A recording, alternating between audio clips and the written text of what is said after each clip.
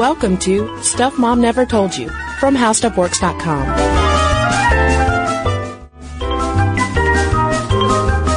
Hello and welcome to the podcast. I'm Kristen. And I'm Caroline. You got rhythm, Caroline? No.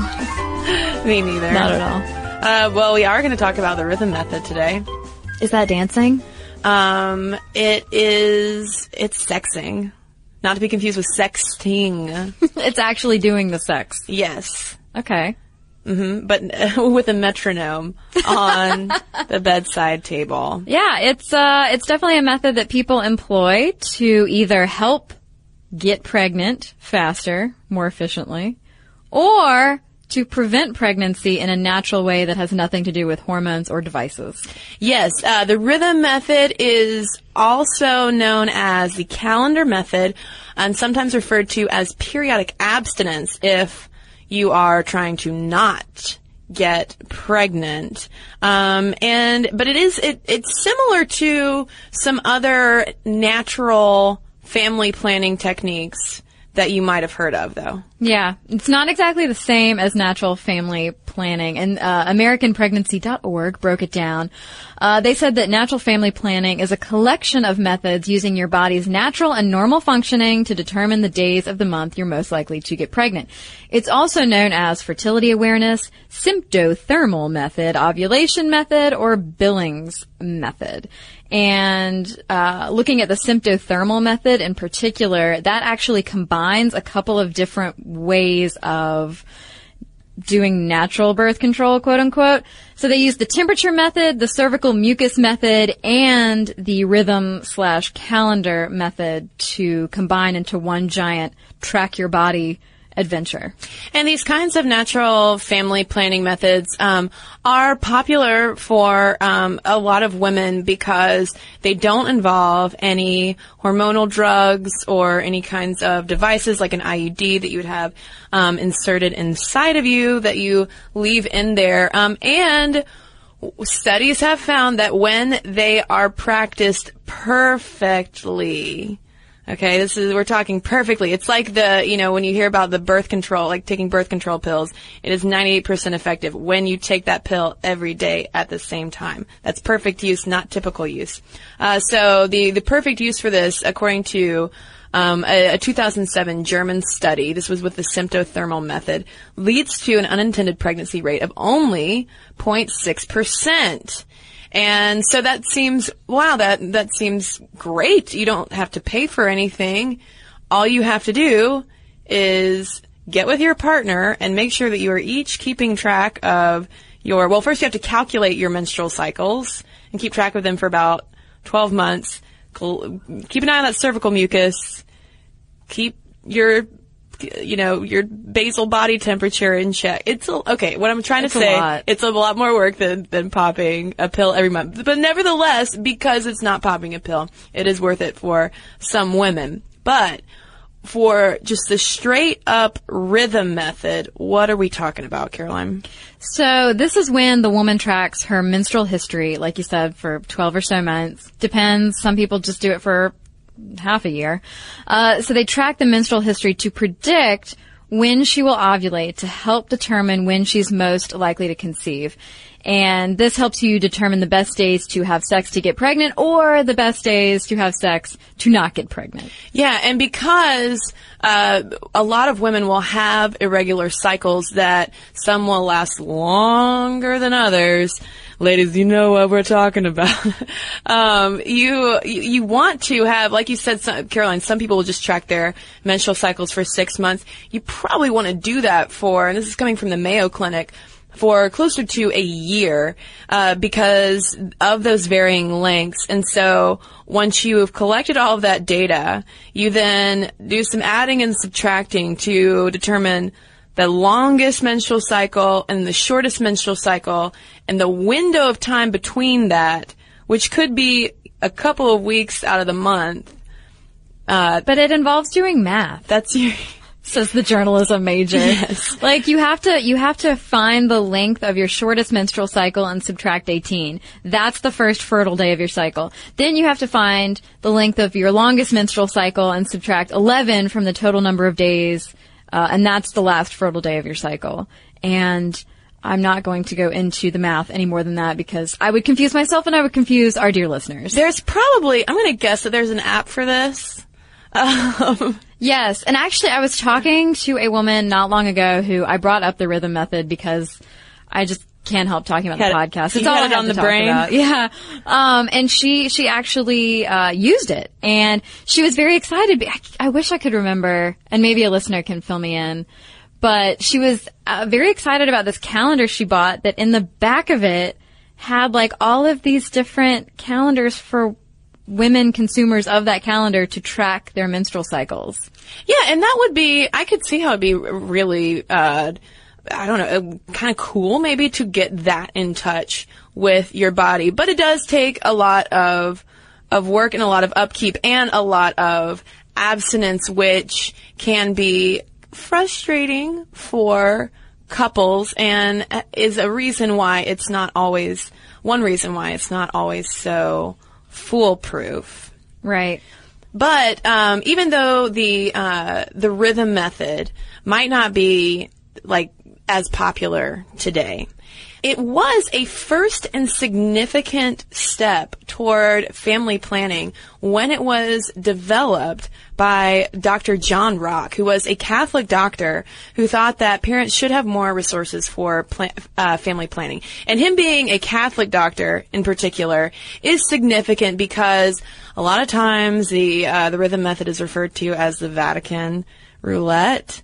Because and we'll get into this in more detail, the Catholic Church's official stance on family planning is that you need to go all natural. But back to Dr. Rock. Yeah, Rock was very passionate, actually, about the notion that women should have control over their own reproductive systems. And as a Roman Catholic, he said, you should have as many children as you have the means to support, but women should have the power to stop expanding their families. He actually founded the Rhythm Clinic in 1936 at the Free Hospital for Women, which is now Brigham and Women's Hospital. And he would hand out, I say hand out, being frivolous, he would give patients a scientific prediction dial. Yeah, over at Harvard Magazine, they have an image of this 1944 rhythm meter, which was almost like it's a combination it reminded me of a most complicated abacus you could think of. It had a dial with a chart with a calendar. I think that you needed a PhD from Harvard to understand the rhythm meter. But really at the time in 1944, the rhythm method was the only legal form of birth control in Massachusetts. So you had to, get in there and do it. But then, in the early 50s, Dr. Rock's clinic conducted the first trials of hormone-based contraception that would later be branded as Enovid. Podcast all-star listeners out there, you probably know that is the name brand of the first FDA-approved birth control pill available in the United States. Yeah, going back a little bit, this is writer Paul Viterbo in the journal Endeavor from March 2004, who wrote, what was the great title of the article? I Got Rhythm, Gershwin and Birth Control in the 1930s, which officially is maybe my favorite study title that I've ever run across. Do you want to hear a little bit of the abstract? Please. Okay. Because I couldn't find the full text and I was very disappointed.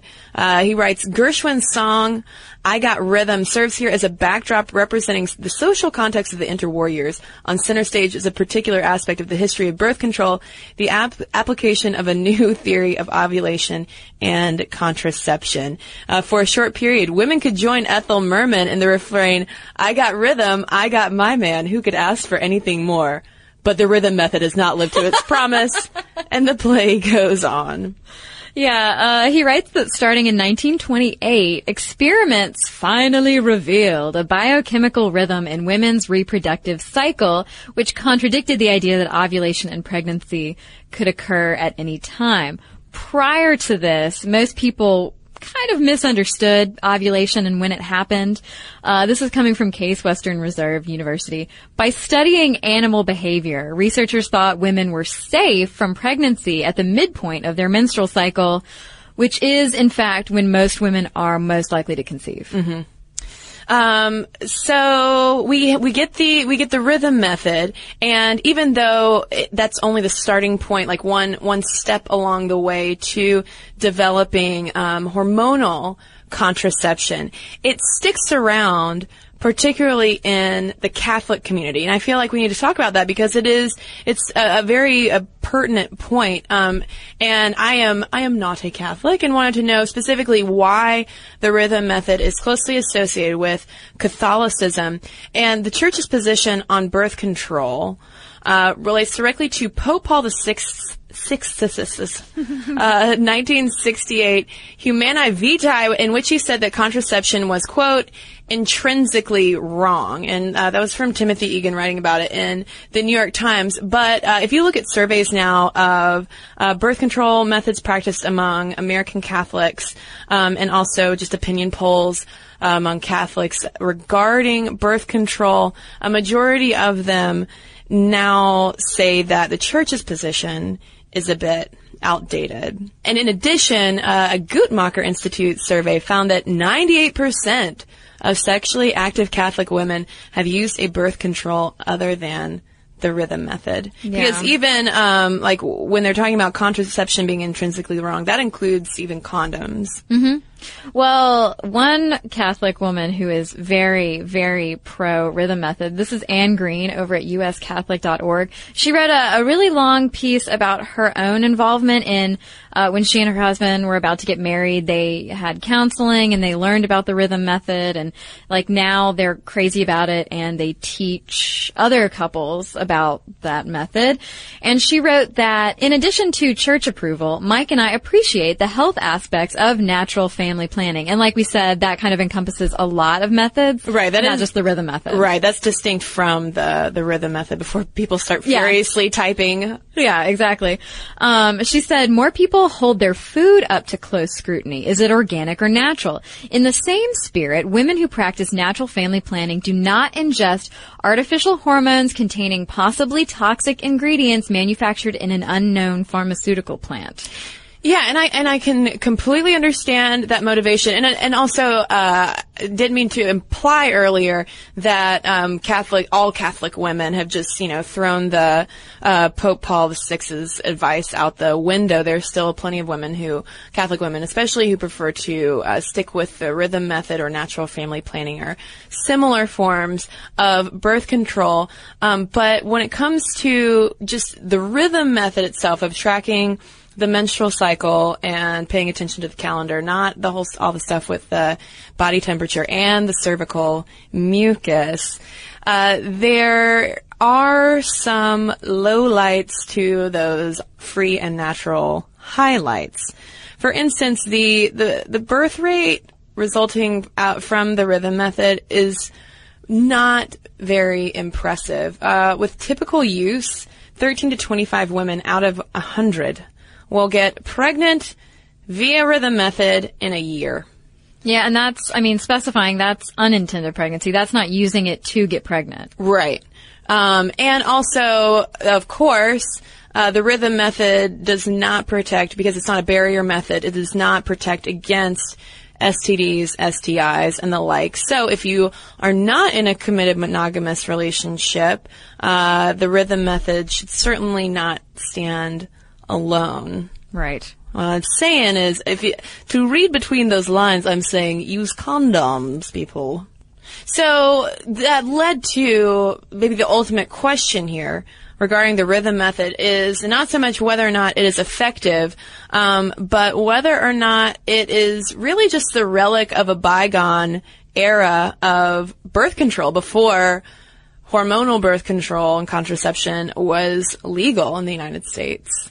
Because according to statistics from the Centers for Disease Control and Prevention, the rhythm method use among women 15 to 44 years old who have ever had intercourse, this is from 2006 to 2008, the percent of women who had ever used it, 19.4%, but the percent of women who are currently using the rhythm method, only 0.5%.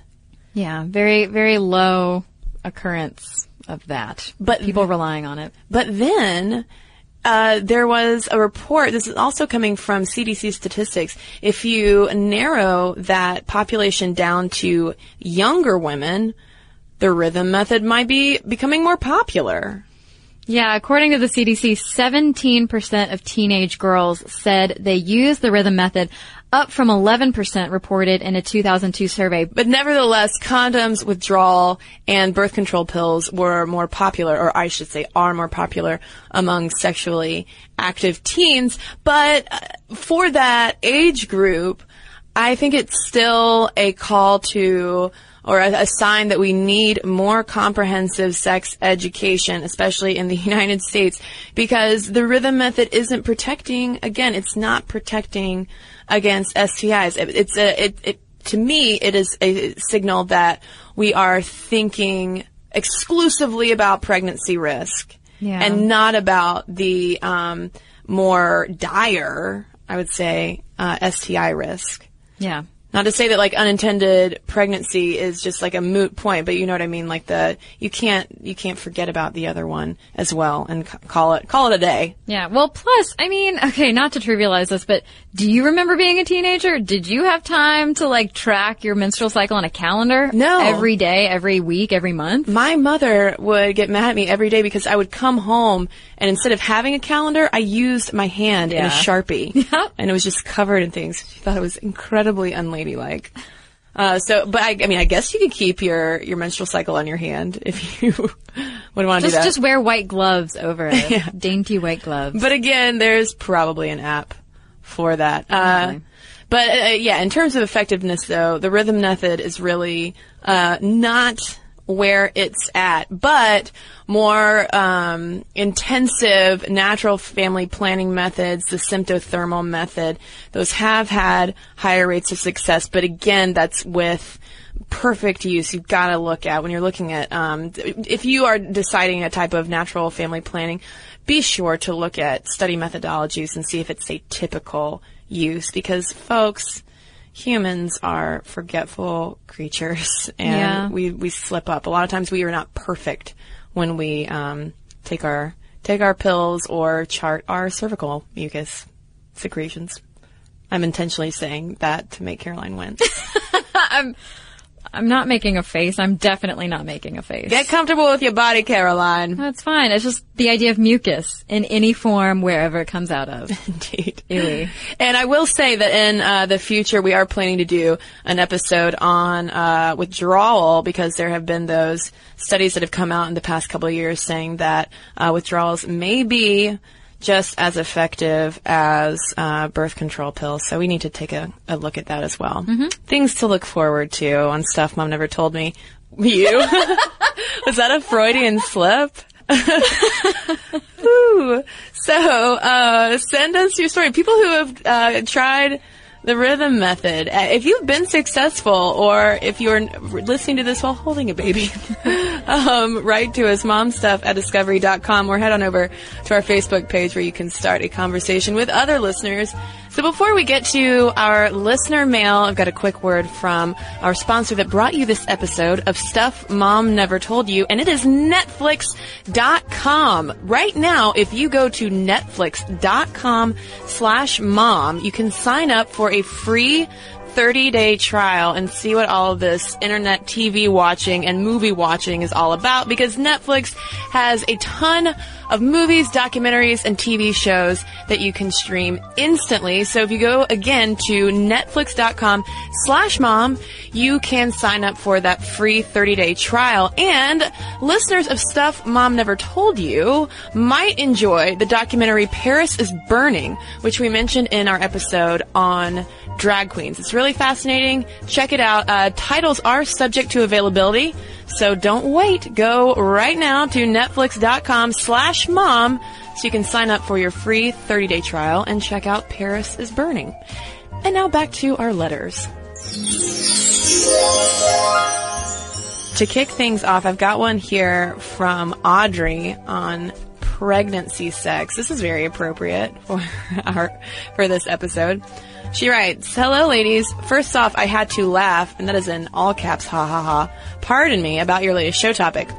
I am on my third pregnancy, and number one, I never had that weird pregnancy confidence that you discussed. It sounds bizarre. Number 2, I never had a glow that intrigued my husband so much that I was irresistible. Number 3, I never had a second trimester surge in hormones that made me feel recklessly randy. Mostly, the first trimester is terrible. The second trimester, you feel better. But I guess it depends on the woman if you really feel like having sex. And third trimester, usually the only reason to have sex is to induce labor. Something about the semen on the cervix stimulates labor. I'm sure other women may have had different experiences, and I'm certain it also depends if it's the first pregnancy or if you're taking care of toddlers and still getting up at night. Wow, yeah, I can see how that might put a crimp in things. My hubby sure seems more interested in me, and my friend said her husband was really into her when she was pregnant, something about being really proud of creating her new shape, and I would guess that it all depends on the woman's usual drive, too. She writes, you'll get a kick out of this, Caroline. I can't wait for you gals to re-listen to this show when you're expecting, whenever or if ever that happens. So I would say, based on the emails that we've received regarding pregnancy sex, the one thing that has consistently stood up of everything that we talked about is men being more attracted to pregnant women. That is the number one thing being confirmed. Interesting. Take it away, Caroline. So speaking of everything that we just talked about. Yeah. With the rhythm method and natural family planning, we have a letter from Ellen, who actually was writing to request the preceding episode. Okay. And we just totally knocked it out of the ballpark and got it before she even, we're like, bam. You're welcome, Ellen. Episode for you, Ellen. So, she says, I am a Roman Catholic and I have heard a lot about natural family planning. I try to be open-minded and non-judgmental, so I understand that this method of preventing or delaying pregnancy is not for everyone. My request is that you try to incorporate this method into your podcasts more, just so that your listeners are aware of it. Too often, people do not know it exists or they don't think it'll work.